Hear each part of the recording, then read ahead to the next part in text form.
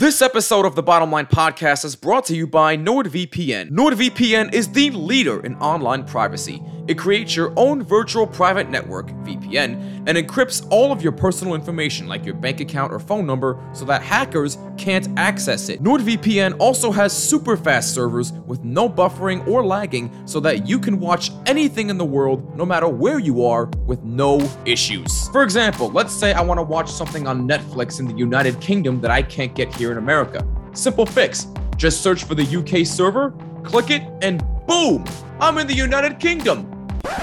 Okay, not really, but you get my point. You can virtually be anywhere in the world with NordVPN. And right now they are offering an exclusive deal to our fans. Go to nordvpn.com/BLP and use the promo code BLP to get a huge discount off your NordVPN plan plus 1 month free. And the best part is that it's totally risk-free, so if you don't like it, there's a 30-day money-back guarantee. So what are you waiting for? Go to nordvpn.com/BLP and take advantage of this exclusive offer right now. NordVPN, the best online VPN service for speed and security.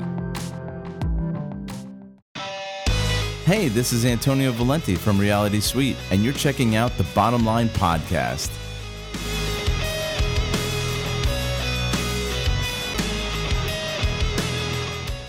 Oh, what's going on? Welcome to the Bottom Line Podcast, your sports and entertainment destination.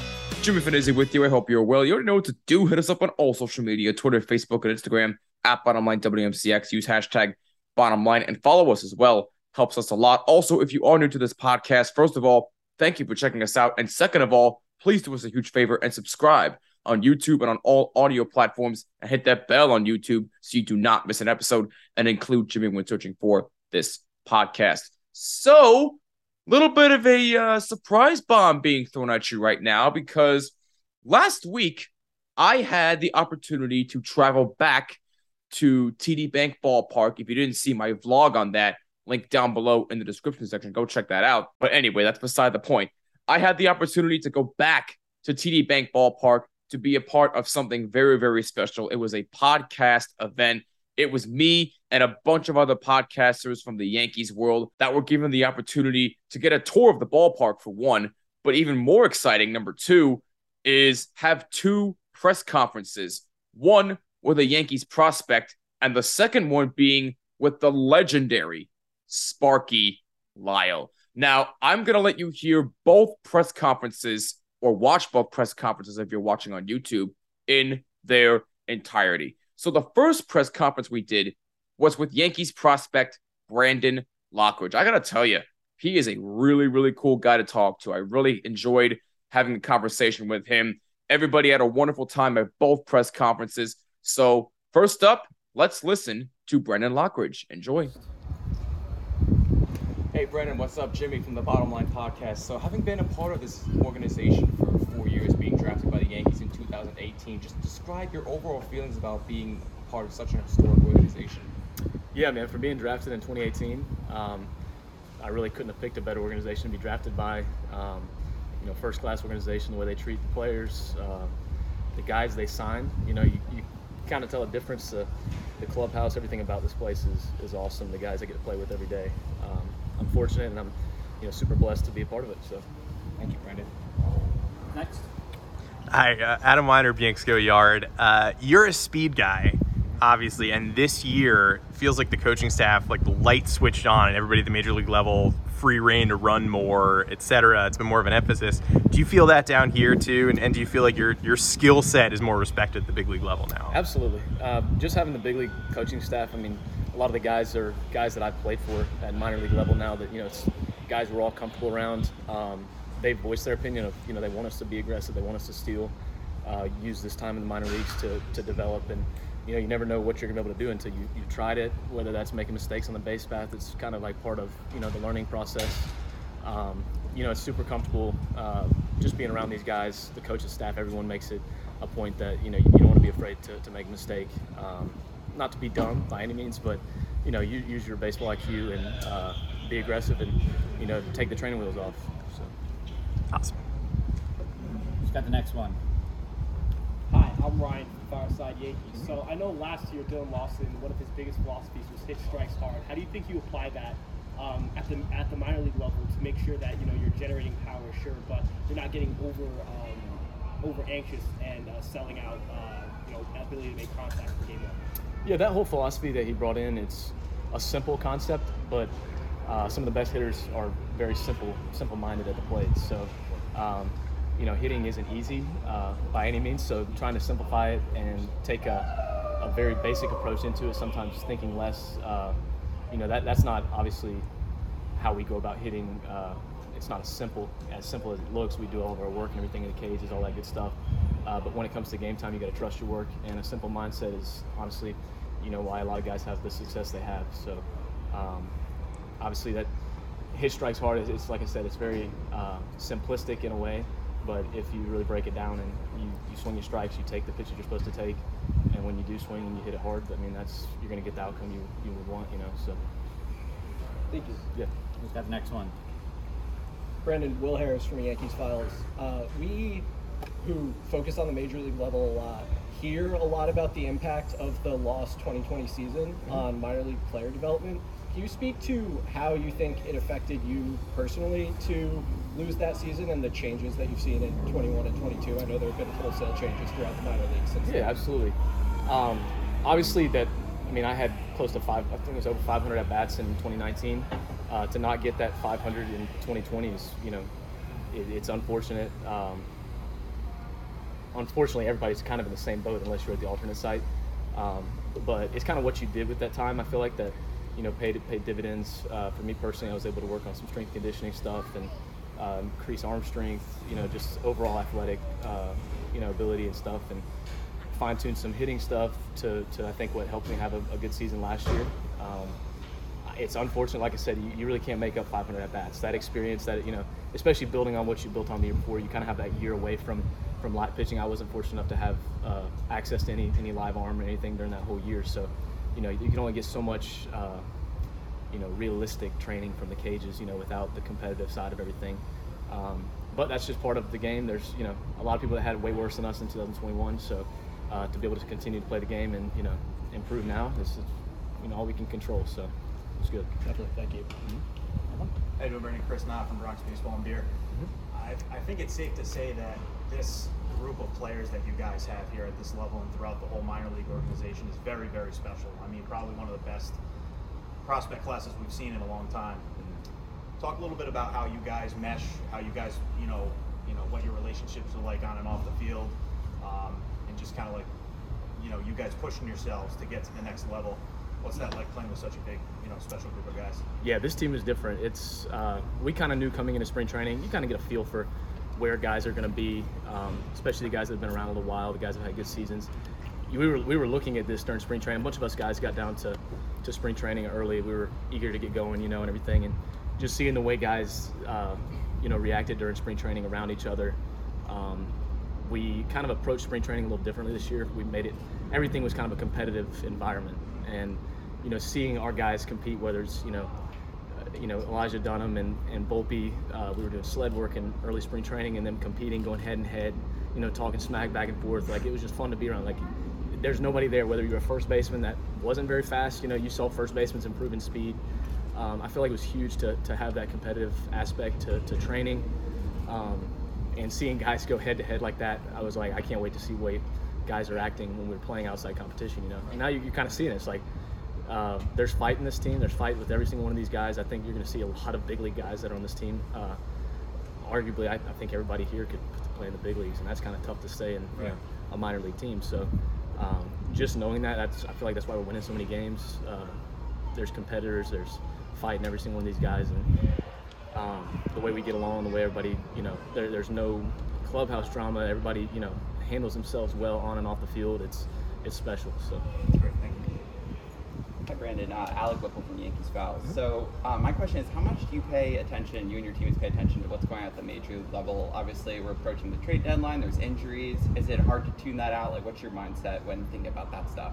No, so, it's funny you ask that because even after games and stuff, like, you'll see half the team sitting around watching our big league club play. And, it's feel like it's important. Like we're supporting our guys. Like, you know, they're crushing it up there. They're having a career year. You know, seeing them play like the way they played this year is incredible. And I mean, we're in there watching every single out of every, you know, staying around an extra hour after our games some nights to watch these guys. And you know, we learn something from watching these guys play, the way they fight. You know, they're unbelievably talented, and you know, kind of trying to put ourselves in a situation of like, you know, that could be any of us within the next year, 2 years, the end of the year. Like, you know, we got pitchers that, you know, could make a difference. You got position players that could be up, you know. So it's, I mean, it's special. Like it's the hours we spend in here working on our own game, and being able to learn stuff from our guys up there, seeing like our guy Travis Chapman, like he was our first base coach in Low A in 2019.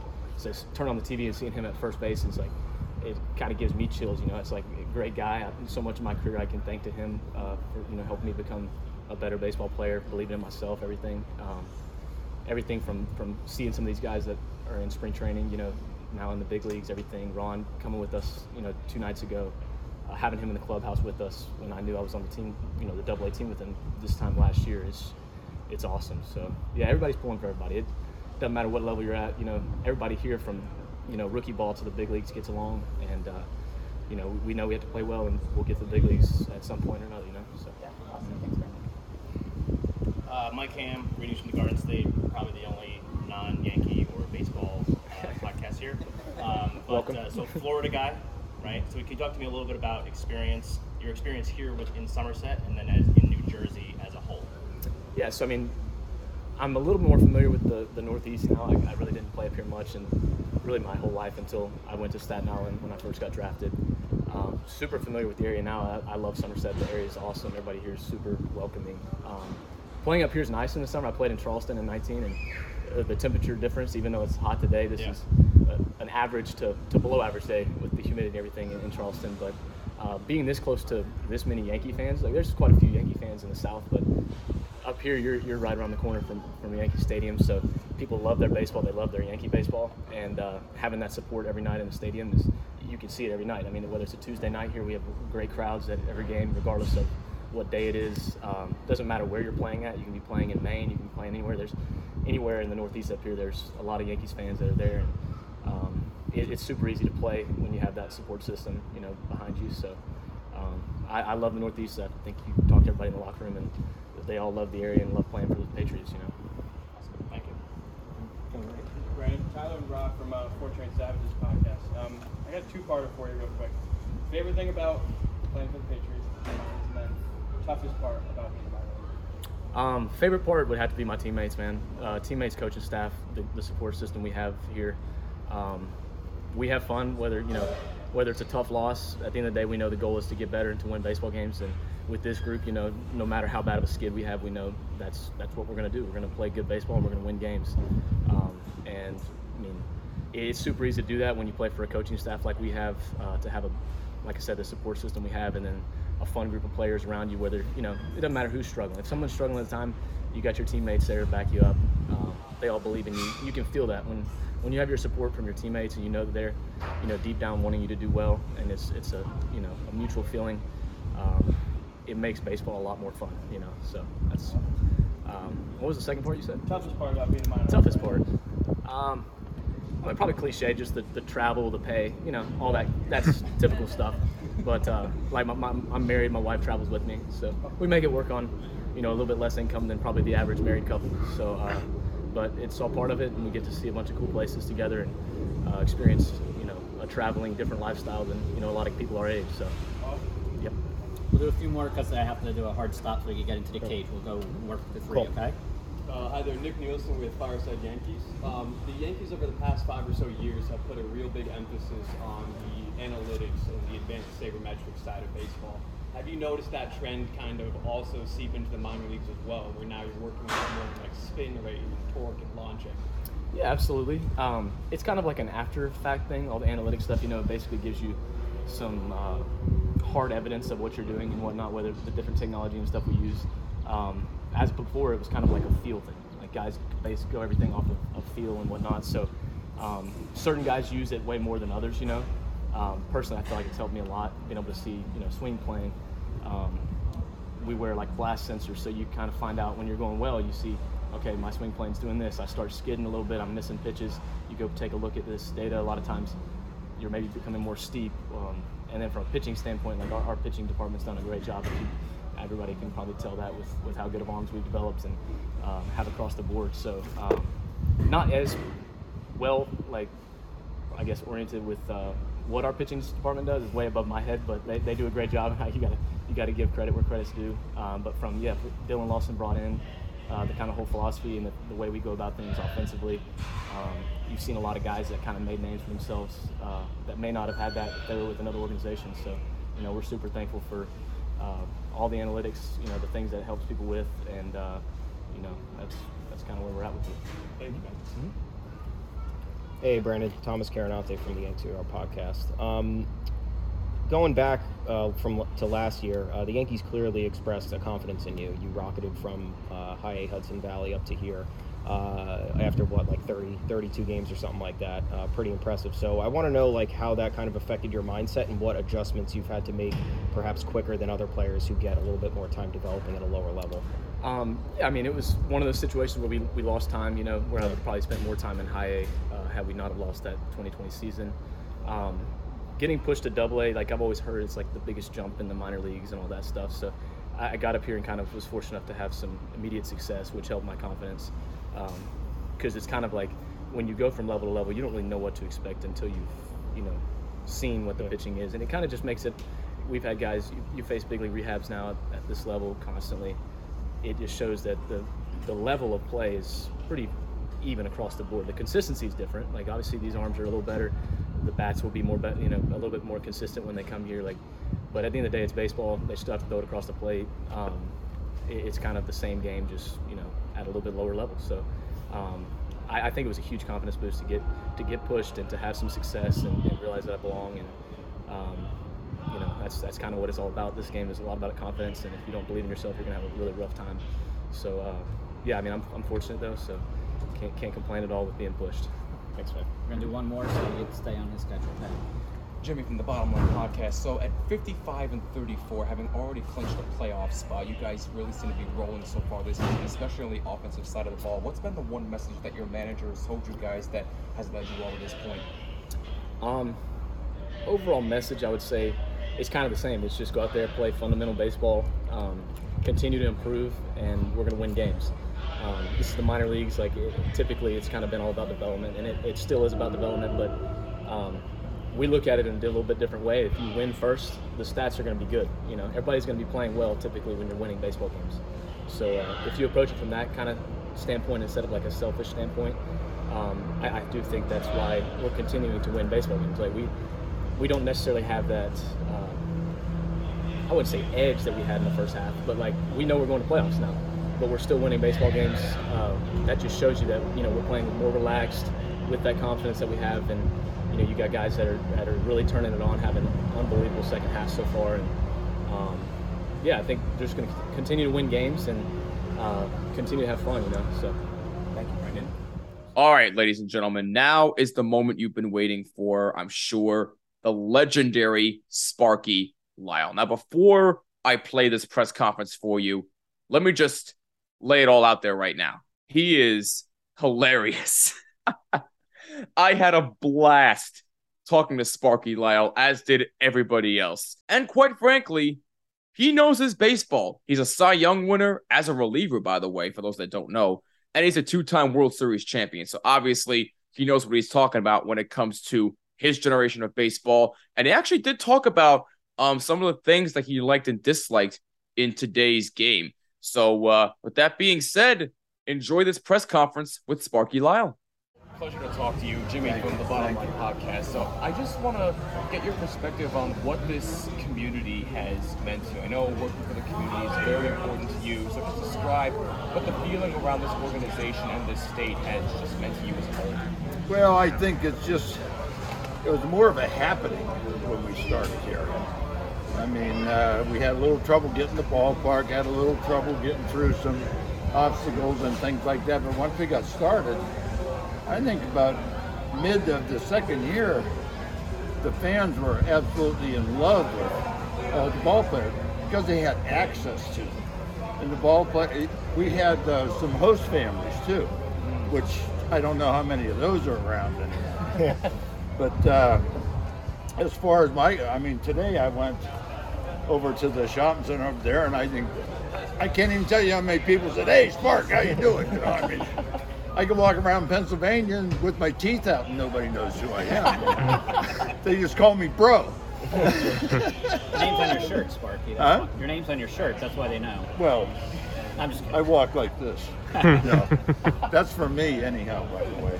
Thank so you, I know Sparky. who I am. Thank you. Nice and loud. Nick Nielsen with Fireside Yankees. Sparky, thanks for answering your questions.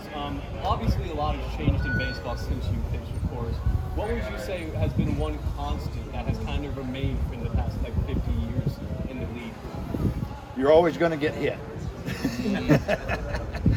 One of the things that irks me is that in the modern day of the 100-mile-an-hour fastball and all that kind of stuff, I mean, these guys are giving up home runs and losing games because they're just rearing back and throwing. I've never seen so many balls in the last couple of years.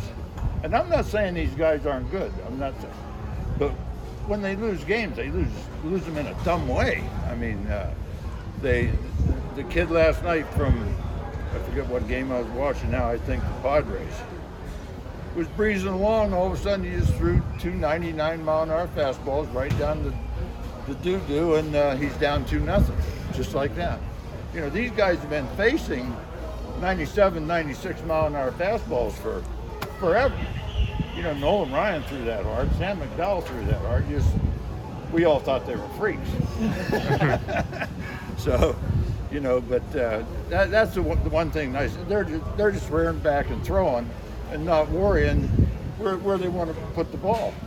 Then that's why I love to watch Wainwright pitch. He just carves them up.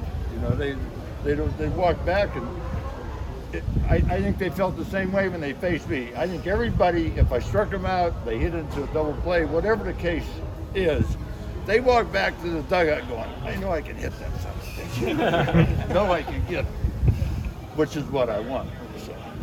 Thank you. Yes, sir. Sparky, what did you do for your birthday? Well, I'm in therapy for the cake, so I left that out, you know. I didn't want to start all over again. No, I haven't celebrated my birthday because it's always in baseball season. I'm always away from home, so we'll do it somewhere down the line. Well, happy belated. No, thank you. Happy birthday. Thank you. Hi, Sparky. Adam Weiner from Yanks Go Yard. You are one of the first iconic Yankees who started with the Red Sox. Now, did that make you really want to stick it to them during the late 70s portion of that rivalry? No, not really. I mean, I watched that rivalry grow. And, you know, I've always respected the Red Sox because they're the ones that brought me to the big leagues. And, you know, it was just one of those things. Dick Williams was the manager, and, you know, when I got there, he told me I had 2 weeks to prove myself, and I was there for 4 days, and I didn't even warm up. This is going to be not going to be easy, you know. But you know, once I got out there, and a lot of, you know, when I get fan mail, people ask me when they send my rookie card, which is 1969. How's come your rookie card's 1969 when you were in the big leagues in 67? Well, because the photographers never showed up until late in spring training, you know, when everybody took their picture like this, you know? And so from what I understand is they couldn't make their mind up if I'm going to make the club by that time. So they didn't take my picture, so I guess that means, you know, so be it. Thank you. What's the biggest difference between baseball from when you played to now? Lots of money. I think the year I won the Cy Young Award, I was making $42,000. Wow. You know how much I made my first year? $5,200. I had to borrow $5,000 to go to spring training the following year. I was a big fan of commercial credit, let me tell you. But in the game itself, though. Yeah, I know. I'd say, hey, they keep getting bigger, stronger, and all this and that, and I think the injuries are a little bit more prevalent now because they do all these things, you know. I know when I was still managing here that the players, the newer players were just, they didn't think about anything else but the weight room and taking all those, whatever those things are that they carry with them, out there to work out with. And I told him, I said, hey, if you spend as much time on your craft as you do lifting weights and working out and all this other stuff, you probably better yourself. So I think that's one of the things, and I think the split finger has a lot to do with it too. But it's just the enormous mile per hour that they're getting now. But I know. I mean, what's it going to be next year? You know, there was a guy in the minor leagues when I was in the minor by the name of Steve Delkowski. You can probably Google that name. And supposedly he threw 110 something. But they didn't have radar guns back then, so the scouts could actually time your mile per hour by a stopwatch. And they said it took them so long to get one where they needed to get it that he was only throwing 105 by that time. So the stories are long, but I did see this guy pitch, and I got to tell you, I never saw anything like it in my life. And whatever they want to say he was throwing, I'll agree with, but he also threw one right there, and the next one, and I am not lying, if he was pitching here, he would have thrown him right out of the top of the ballpark. That's why he never made the big leagues. You never know where he was going to throw it, neither did he. Hey, we got something going on over here.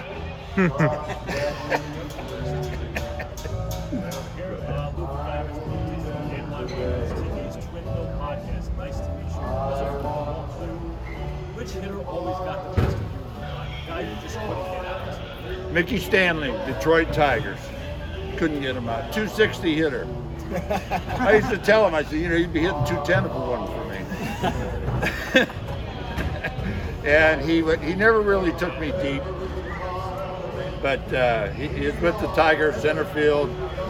He would hit one between short and third, over everybody's head, off the field. It didn't matter. I mean, I could have just went like that. It wouldn't matter. Right there. Hi, Sparky. Thank you so much for talking to us. Alec Whipple from the Yankees Files. Can you tell us a little bit how you got involved with being a manager of the Somerset Patriots and the transition from Major League Baseball to independently? Like how it was different in a good way, maybe ways you weren't expecting? Well, it was something that, you know, I had walked away on my own in 1982 and was doing things. I was making a decent living. And John Vukovich and I were very good friends. And he knew Mr. Califer very well. So I'm trying to buy a truck. I can't get anybody. Everybody thinks I got $1 million down here. So he sends me up here, and I come up, and Stephen really didn't have the truck that I wanted, so I had to order it. So when I went back, my truck came in. He said, I want you to sign 2 contracts today. I said, why? What'd I do? Get a truck with a trailer? What'd I get? And he said, I just bought a baseball club. Now the reason that I never looked to be managing a baseball team, I kind of stayed away from baseball after I got out, and not for any particular reason. But when he told me that they were forming this league because the guys from 25 to 31, somewhere in that range, I'll put it there, if they got released from the big leagues, triple, whatever, they just went home. They didn't have anywhere to play. They're not going to go to the beer league and make it back to, you know, playing ball professionally. That's really one of the big reasons why I took that job. And we put, 500 back? For the league, yes. It was incredible. And these guys all knew how to play. There was you didn't have to teach them. We had a couple guys that had bad footwork or something like that. But you know, they came here and they knew this was their second chance to get back there. I mean, they went out there and played their hearts out, and we were very successful, very successful. And I loved every one of them. I really did. I had such a ball with them, and just I wasn't your normal manager either. You know, I think the first thing I did as a manager was I am never taking infield again, and we didn't. They said, "What are you guys doing? We're getting ready for infield." Oh no, we don't have that here. And I think at the end of my tenure, I think Butch Hobson was the only one in the league that still took. I just thought it was a waste of a clean shirt. Want to grab some water really quick? And then we'll go in the back, grab some water. Talk loud, because I really can't hear you.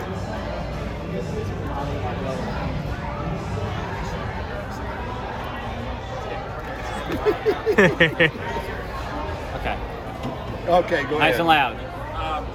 Curious to get your opinion on what you see in the modern day bullpen and the differences that you see today versus the late. Well, just before me, the relievers were starters that couldn't start it. So the reputation wasn't good. You know, they were already half washed up, so to speak. And but you always had one or two that came to the cream of the crop there out in the bullpen, but never got any recognition. And I think the best thing that happened to the relievers is pitching that ninth inning. I mean, oh my God. I mean, the longevity that they can have by coming in with nobody on base. I don't remember ever coming in with nobody. And this is no kid. The phone used to ring and they would say, if so-and-so and so-and-so get on, you're going to face so-and-so. So I knew two guys are going to be on there. So, but that I think is a big, really good change. Now, what happened is that has trickled down. You got a guy for the sixth inning now. Now, maybe you guys know this, but I actually heard that they were really talking about if a starter went 4 2/3, he would get the win. Did you hear that at all? I did. You did? That, okay, yes. thank you. Because when I tell people that, they said, oh, that can't be. Are you kidding? So you got guys for the 5th, the 6th, and 7th who are groomed for that specific. Now, Tidrow usually was before me back in the day. And he would win anywhere from the 1st to the 5th. And I would win from the 6th on. Or, of course, Billy put me in on the 4th one day. But I disassociate myself from that. But I think that's the biggest thing, and it makes it easier on everybody. And I think it's easier to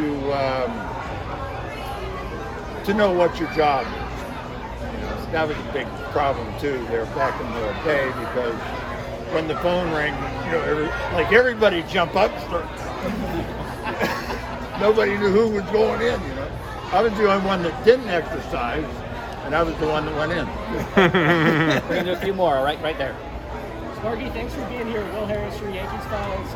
A lot of people identify you with your facial hair, and mustaches are popular on the Yankees this year. Can you think of anyone since your retirement in the big leagues who rivals your mustache game? Oh, I don't know. I think didn't the third baseman from the Dodgers? He had a beard, but he had a pretty good. Justin Turner. Huh? Justin Turner. Yeah. Outside of him, I can't say anybody really had one like this. They usually cut the ends off of it or whatever. I grew it because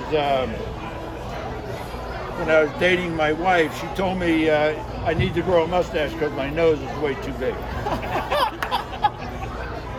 So, now look at them. All the way on the end? Okay. Nice and loud. Hi, thank you so much for taking our questions. I'm Ryan from Fireside Yankee. I just wanted to talk about how earlier with bullpen and relievers and how they have to come in always in front of the ball. What do you think the difference is making pitches, high stress pitches in front of the ball versus making them no one on, starting the clean inning. Making what kind of pitch? Making pitches with runners on for pitchers out. Is the stress really more exhausting for hitters? No, the stress is always on the hitter from my standpoint. Coming to say That guy has to hit the ball. I mean, one of my favorites was coming in with bases loaded, because now that guy's up there. I mean, what's he thinking? He's got to hit the first damn thing that looks good to him. And it's my job not to make any of those pitches look good to him. You know, it's just I don't think there's any more pressure on.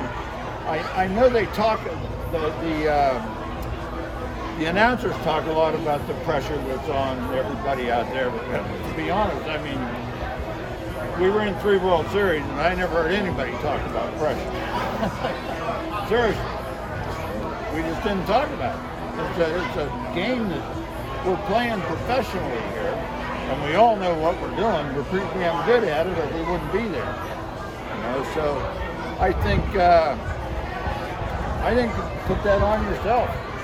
But some pitchers are going to pitch differently with guys on base, of course. You know, you can't give up a hit with 2 outs with the time run at second, so things like that. But hey, you just go out there and you do what you do best. That's why I only threw the slider. That was my best pitch. What am I going to use with an 80-mile-an-hour fastball for Frank? I'm scared to death. We'll do 2 more. Ready? Good. Hey, Sparky, Thomas Carinante of the Yanks RL podcast. Thanks for taking questions. We were talking before about the reliever role reversal now. You got guys for the 6th inning, 7th, 8th, 9th. Now the highest leverage guys for the 8th and 9th are typically reserved for only 1 inning. We see a lot of them struggle with split inning duty or multi-inning duty, and you were someone who always, a lot of the times, threw high leverage multi-innings. Why do you think that change happened, and how do you feel about that? Well, I think the change happened because they felt that everybody was going to be stronger. That's where the pitch count came from and all that kind of stuff. Everybody was going to be stronger come the dog days of August and September. And I mean, I don't know if there's any statistics on that or not, but you know, I think the split finger has a lot to do with it. Of course, the mile per hour, but like I say, these hitters, man, they've been hitting 97-mile-an-hour fastballs for a long time, and they don't think anything about it. I mean, the first time I saw Chapman, I saw him live in Philadelphia. He came in and struck out, just blew the ball right by him, hit 100 a couple times. And the next inning, he goes back out and gave up 5 runs because he's throwing the ball right there. These guys don't mess with it. And I've always respected the hitters, always. And I think maybe these guys ought to think about that a little bit more instead of worrying about if they're going to hit the century mark with the fastball down the middle. All right. We'll do also, okay? Alex Scott just quoted Twitter podcast on the White House team. Obviously, that was a trend with Yankee mustaches. Matt Carpenter missed it. Now, who are the best mustache in the clubhouse between Goose, Thurman, Munson, and Capish Hunter, and anyone else? I didn't even know those guys had a mustache. Goose got a good one. He's got the good. Thurman's, he was barely shaving. Catfish was barely shaving. So I guess it was me. Last one. My question is, with today being Baseball Hall of Fame induction day, what moment do you believe from your era has been overlooked? Pete Rose. And I mean, they're letting you bet on TV now during the game while the hitter's up, and they're giving them the odds. And I haven't heard a damn thing about Pete Rose. Why is he still sitting out there? Why? And there's been a lot of guys that have been overlooked too because they're all on the cusp, and I think the committee that after you put your 5 years in and you don't get any votes, you're out. I think sometimes they vote sometimes for their friends other than what should be. But the Hall of Fame is the Hall of Fame. And as long as you got to be voted in to get there, then it's going to stay free and clear. Thank you, guys. Everybody, thanks, Appreciate it. Thank you. And there you have it, ladies and gentlemen. Sparky freaking Lyle, the legend himself. I really hope you enjoyed that press conference, and I hope you enjoyed Brandon Lockridge's press conference as well. And if you did, show some love and smash that like button on YouTube and subscribe as well. And hit us up on all social media at Bottomline WMCX. Use hashtag Bottomline. And don't forget to subscribe on all audio platforms as well. Hopefully, I'll get another opportunity to do something like this very, very soon, because this was such a privilege and a pleasure. So hopefully something comes up like this again very, very soon. I'm Jimmy Finizzi. This is the Bottom Line Podcast. See you in the next one. Peace and take care.